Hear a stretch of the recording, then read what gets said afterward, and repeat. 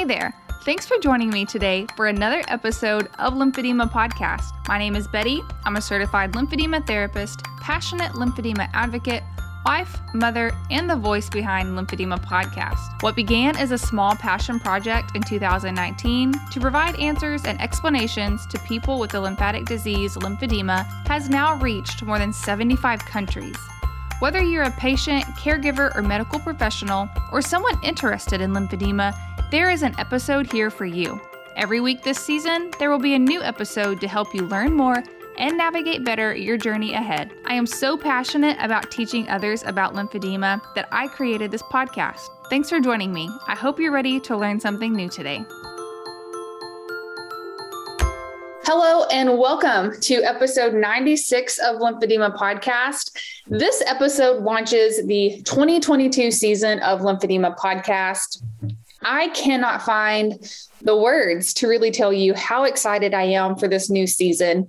The episodes this month have been intentionally crafted, researched, and prepared to highlight some important topics in the lymphedema community that, in my opinion, are not openly discussed enough.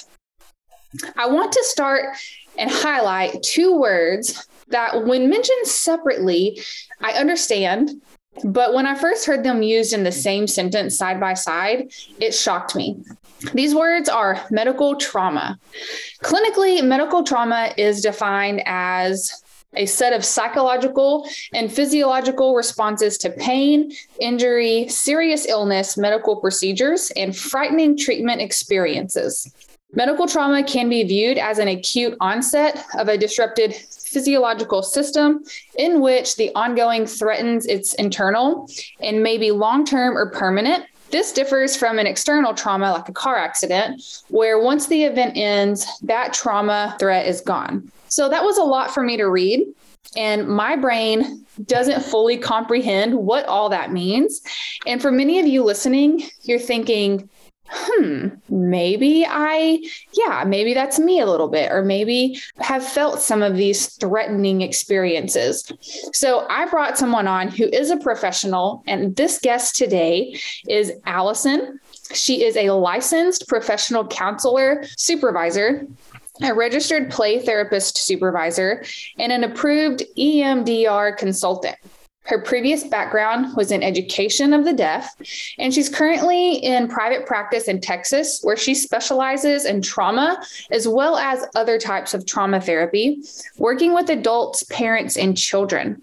Allison became interested in specializing in medical trauma during her own experience with a life-changing medical issue that involved healing from past traumas, as well as her ongoing medical trauma as part of her physical treatment plan. Her practice now focuses primarily in training new therapists to be able to understand how clients' real experiences of pain and medical issues can be worsened by past traumas, as well as how they are affected by medical treatments and how getting healing for the psychological trauma can impact the body's ability to handle physical issues. Allison, welcome to the podcast. Thank you so much for joining me today. Thank you, and thanks for having me. So this topic is new to me, and what's really special about our conversation today is that this episode is launching on March 1st, which is Lymphedema Awareness Month. And I feel very strongly about starting off this new season of the podcast intentionally in March to focus on some special topics. And I feel extra intentional about this episode being the very first episode to set the tone for what I hope to accomplish in this year's season of Lymphedema Podcast. The topic is new to me, and I want to become more trauma informed. And even the word trauma informed is a term I've just learned in the last 2 months while researching this topic. And so the questions I have for you today, they're elemental, but they seem really deep to me. I hope that you are patient with me if I have a lot of questions and want you to define words. But I just want to first start with, what is medical trauma? Yeah, great question. And I'm excited to be able to explain this. Yes, from that definition, let me just give you some examples that might help you and your listeners to be able to understand. So from the definition, it is our responses to medical things that can happen to us, scary experiences, basically, in medical situations. And so for some examples, and let me even back up a little bit and explain that we can have traumatic experiences from things that we don't have a visual memory for. So for example, we think about infants, and I can't remember my infancy. I don't have a visual memory for things that happened before, say the age of 3 or 4, but our bodies hold those memories. So even traumatic birth experiences for an infant can cause medical trauma that affects later in life. And so medical interventions that are needed during, before, after birth, and medical procedures that happen during infancy are examples of medical trauma. And anytime throughout life, sudden life-threatening illnesses or injuries, that feeling of shock or being out of control, finding out about a new medical diagnosis is an example of medical trauma. Any kind of complications or problems during or after a medical procedure. Unexpected or emergency medical interventions. Being in the hospital can cause trauma, even if it's an expected hospital stay. Just the way the staff has to come in and do frequent checks and nighttime checks, the constant noises, and the IV beeping, the monitoring beeping can cause some later traumatic triggers for people. And there's a delirium that can happen with certain medications that people are on that can cause frightening images that can become intrusive for them later on, nightmares or, even PTSD type flashbacks. There can be trauma from providers themselves, either actual or perceived mistreatment, which is unfortunate, we know actually happens. And from past traumatic experiences, we can perceive that it's happening. Even if the provider's doing their absolute best, we can still perceive that there's mistreatment there.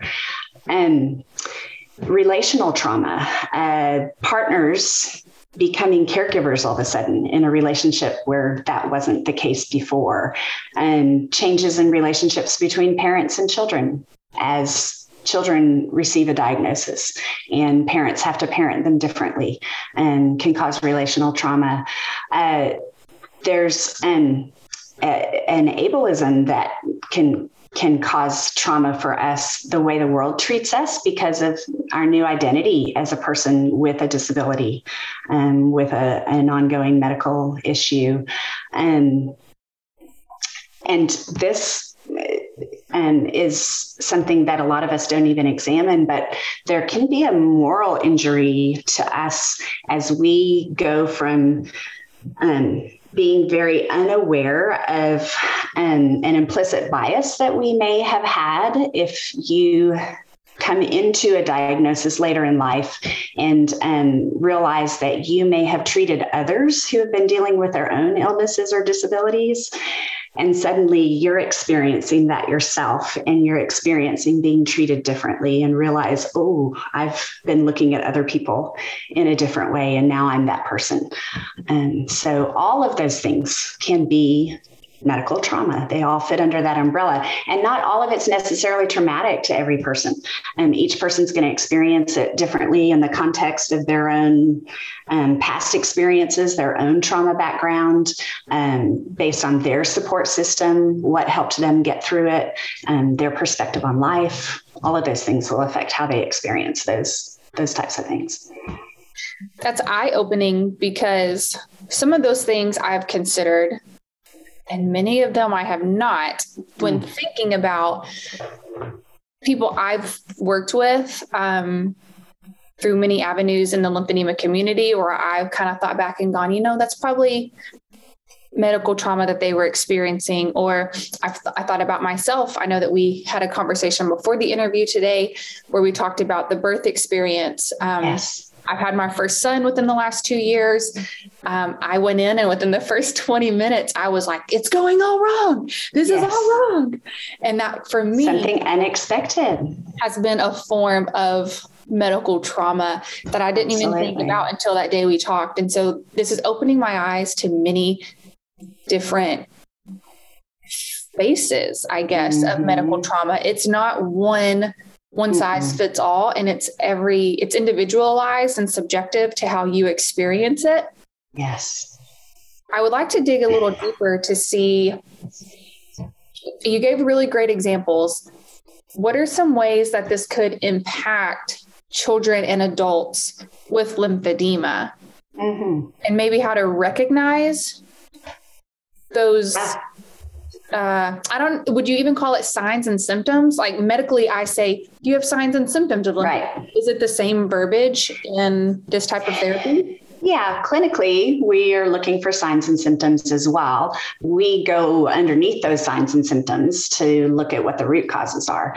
And so statistically, about 80% of children and their families experience traumatic stress reactions following a medical trauma. That's a large amount have the stress reactions. About 20 to 30% of parents and about 15 to 25% of children experience what we call persistent traumatic stress. So an ongoing amount of traumatic stress or possibly PTSD types of responses. That's still quite a lot that experience that. And I wanted to make sure you heard the parent statistic in there. The parents are experiencing this as well. And it can be even, it is, and it can be even more for the parents than it is for the children. And so the things that we're looking for to see if this is going on, and it can happen right after the trauma. It can pop up years later, and it doesn't necessarily have to occur immediately following what they've experienced.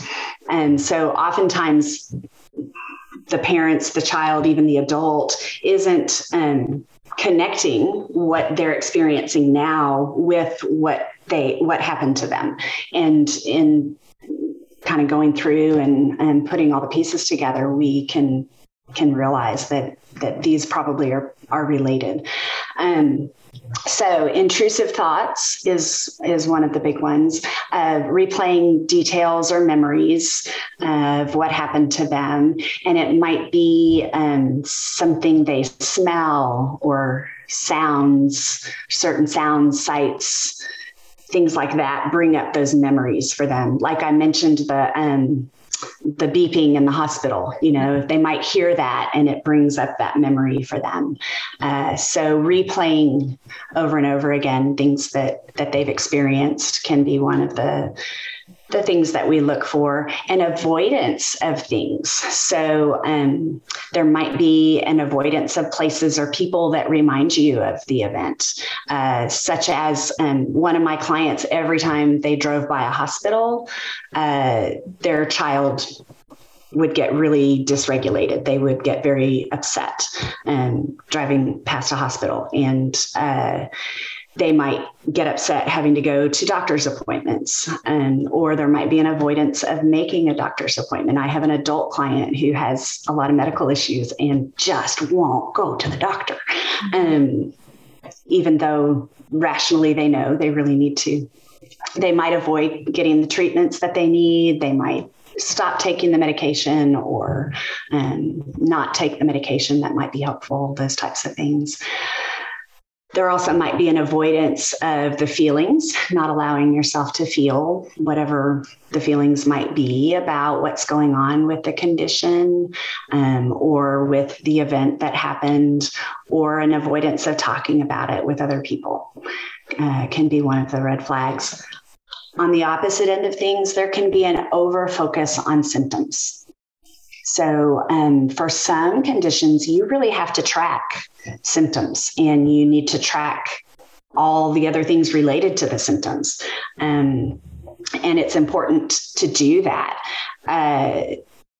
One thing trauma therapy can help with figuring out is what's the difference between that necessary need to know what's going on with my body versus that over focus, that hypervigilance is what we call it, where I'm assigning a meaning to everything that's happening in my body.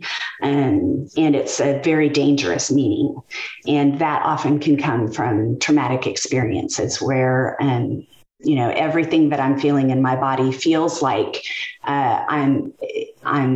it's going to be dangerous to me. And a question to ask is, what time zone am I in? Am I able to experience what I'm experiencing right now in the present, or am I projecting something into the future that could be really bad? And reality is, it really could be for many people with chronic and progressive medical conditions. And so therapy can help us if we can resolve some past traumatic experiences that better allows us to figure out, is this a realistic fear that I have, or is this being compounded from my past trauma? Lymphedema Podcast is made possible by the support of Eros Medical, Bryland's Feet Foundation, Dr. Jenna Wishnu at Lamb Vascular & Associates, Juzo Compression, MediUSA, and the National Lymphedema Network. For more information and to browse previous episodes, visit the Lymphedema Podcast website. It sounds like I'm hearing you say that addressing your past trauma or medical experience in the present can help for your future management or even your approach. Yes. So you've just taken all three of those, past, present, and future, and you can improve it, or you can prepare yourself or better yourself. I think that absolutely, that is, I haven't thought about that yet. That's a good thing. I'm all about analogies. And an analogy I like to use is we all have that junk drawer in our kitchen. I might be the only one, but I kind of suspect most people have at least one junk drawer in their kitchen. And so working on the past stuff that has happened to us and therapeutically, getting it resolved in our brain, getting it filed away in an organized way through therapy is like cleaning out that junk drawer. So if I'm cooking right now in my kitchen and I need the right tool, I need to be able to grab that out of the junk drawer and know which one I need and be able to find it quickly and then go and know what I'm cooking with and be able to do my thing. And if that junk drawer is just full of stuff, I'm going to have a hard time doing that. And so our brain works in a similar way. If we can clear out stuff and get it put in an organized way, then it doesn't get in the way of what we're doing currently. We can see more clearly what's going on, and we can make better decisions about what needs to happen in the future. And we don't have all the emotional baggage that drags us down as well. So we can make better decisions. I really like that analogy. I can relate to it. Most people can.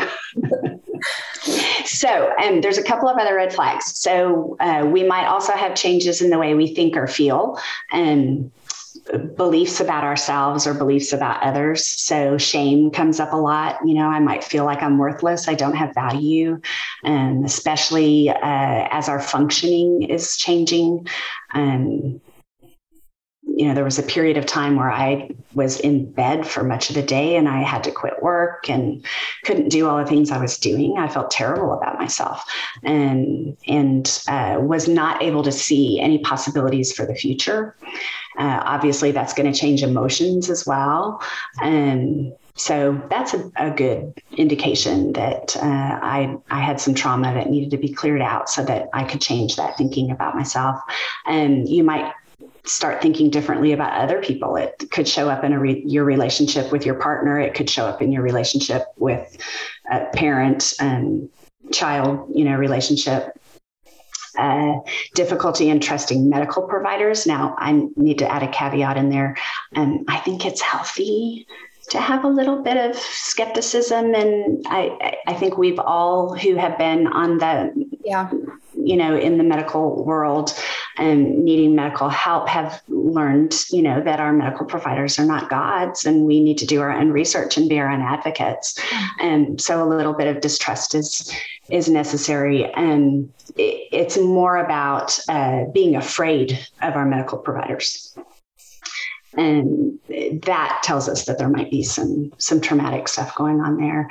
And then for a lot of people with medical trauma, there's just this persistent feeling of anxiety, being on edge, being nervous, and that just is always ongoing. In children, that can look more like irritability. They almost never say, I'm scared. And they might not show that it's anxiety. It can look a little bit more like irritability in lots of children. Can irritability or anger, I was about to say, look like, tantrums, kind of erratic behavior, really sporadic emotions and anger, or making a big deal out of something as like, right. Yeah. So a lot of times parents will bring kids in for counseling because of their behavior. And that's typically what brings a child in, is behavioral issues. And we look underneath the behavior and realize, oh, actually, there's a whole bunch of anxiety going on here. And these temper tantrums the child is throwing, or their refusal to go to school, or separation anxiety, at an age that we don't normally see the separation anxiety, those types of things. And we're realizing, or they're, beating up their little brother or sister all the time. Those types of things we're realizing are actually, this child doesn't know how to handle all the emotions that they're dealing with and related to their medical issues. Yeah. And sensory issues go along with that as well. So we see a lot of sensory issues with medical trauma, and a child who has sensory issues does not know how to handle the sensory input they're getting, and that can come out in behavior as well.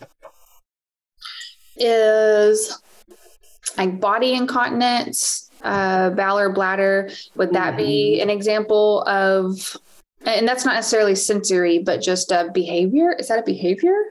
It can be, yes. And then what the child does with that sometimes, we see those issues and yes. So what we're finding out, we learn more and more about the brain, and it's fascinating. What we're finding out is the gut is the second brain, and it's very much tied to what's going on in our brain. And so children who have trauma, adults who have trauma often have a lot of gut issues, and there's very much a tie there. So anytime, I'm seeing somebody, I'm finding out about their digestive system, which is a weird thing to ask when you're in counseling, but there's a relationship there. Yeah, definitely plays a role. And even lymphedema management, your central lymphatic system is, just overlaid onto the intestinal tract, the cardiovascular system. Many people talk about irregularity or inflammation in their body that's related to their stress impacting their lymphedema. And so in the lymphedema terms of things, how that can play a role in it as well, where those are almost 3 layers to it as well, as your gut health, your gut health, your mental health, your lymphatic health. They all just a big onion. Very closely connected. Exactly. Yes.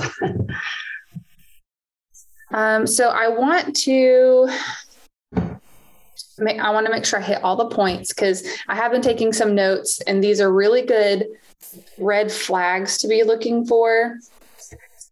Is it possible that some medical trauma is compounding, in the essence that where it didn't bother you, that first or second visit, if you had to go to the ER? And I'm thinking of someone who's not necessarily a young child, I'm kind of thinking of an older adult, but even a young child. So maybe you dealt fine with that first or second visit that was kind of emergent or scary. But then the third, fourth, fifth, even, it's like every time you go, it's just getting worse and worse, and your anxiety is worse, or your response is worse.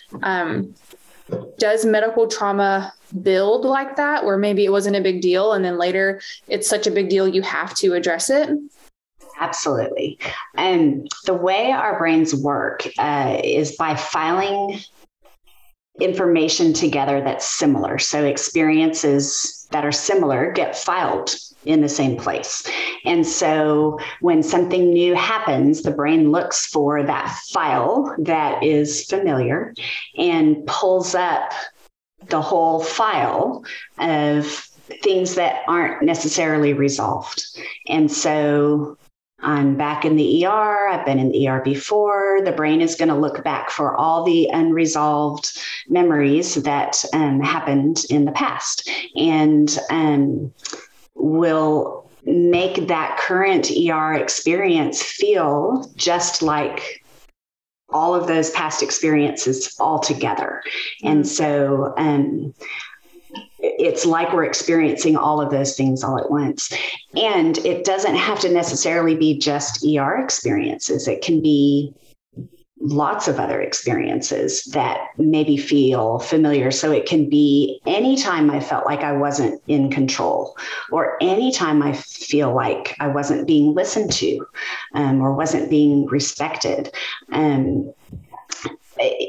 One particular trauma can't be teased out from other life experiences. And so there's actually this idea of intersectionality, where there's a disproportionate amount of medical trauma that has happened in marginalized, vulnerable communities.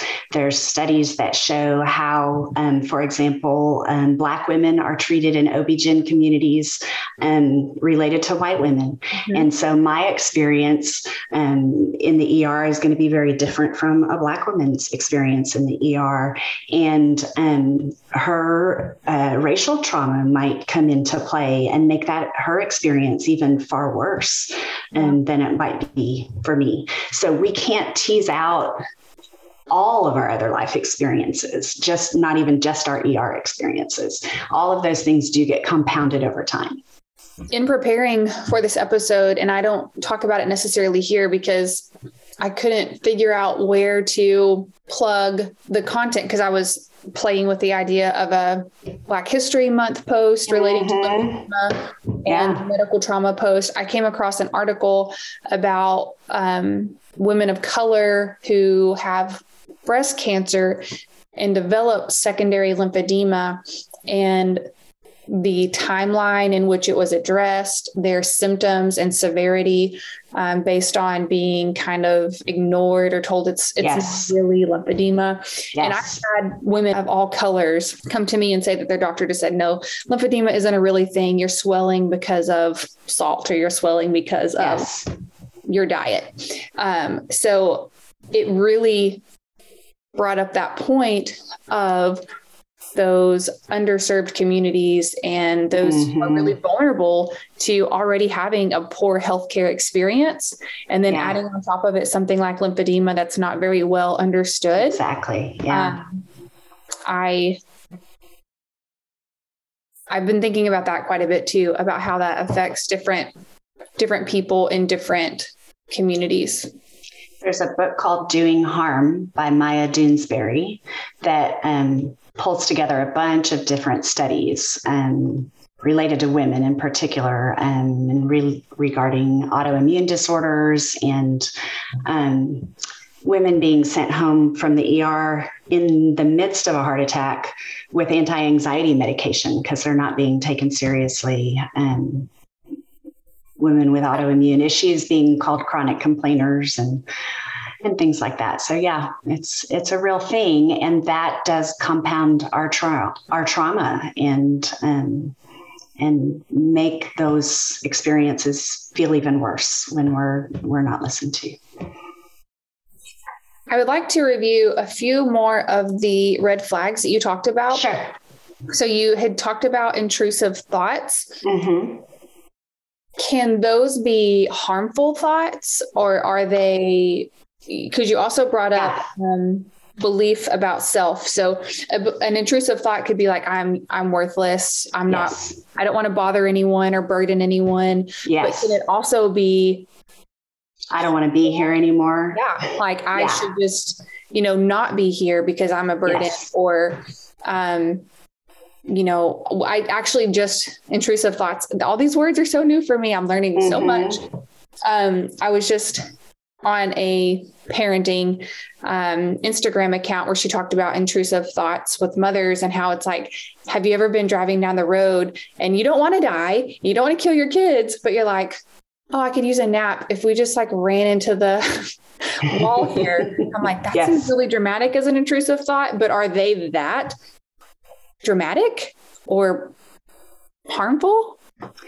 Yeah. And there's different degrees of how harmful they are, and different degrees of worry about that.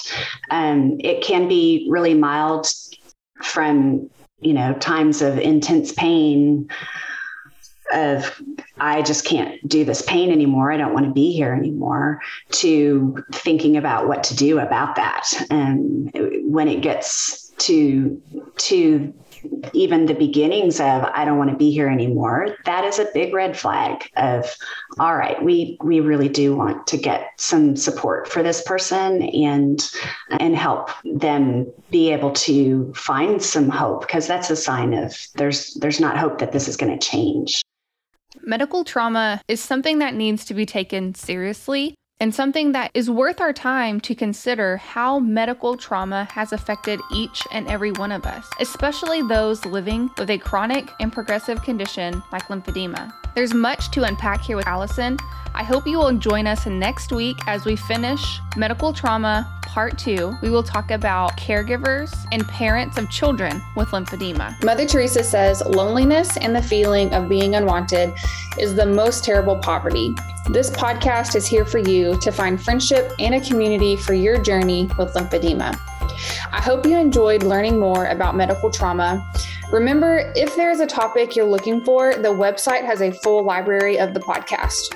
Email me with your story if you would like to share, lymphedemapodcast@gmail.com, or visit the website, lymphedemapodcast.com, to submit a topic for another episode.